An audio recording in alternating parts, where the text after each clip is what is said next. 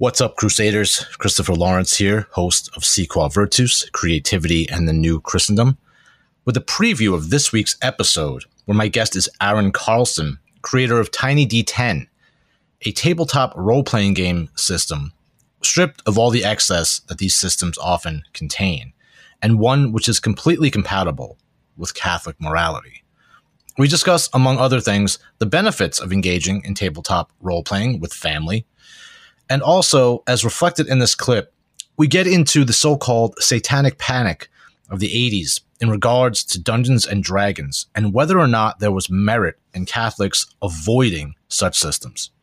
Here now is just a preview of my discussion with Aaron Carlson. So I would like, I think, to address the people in particular who don't really think that there is any merit to the issues or what's called, satanic panic in regards to Dungeons and Dragons. And I know there's a lot of history kind of surrounding this. And there are, news articles from the early 80s about events that occurred with game groups. And, this happened, that person died, this person took that person or their own life.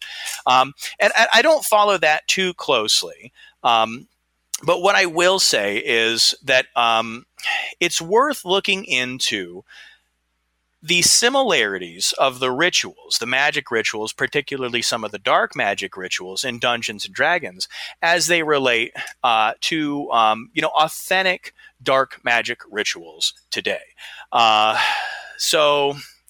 Again, I do think that there is merit in general to the concerns about satanic ritual abuse, and I think that you don't have to look any further for evidence of merit than to Google satanic ritual abuse and find all the mainstream media articles decrying it and denouncing it and saying it doesn't exist and attacking people who claim that it does exist. I think that's a good start.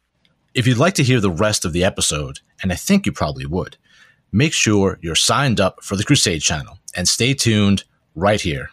I'm Christopher Lawrence, host of Si Qua Virtus, Creativity and the New Christendom. Thank you, and God bless.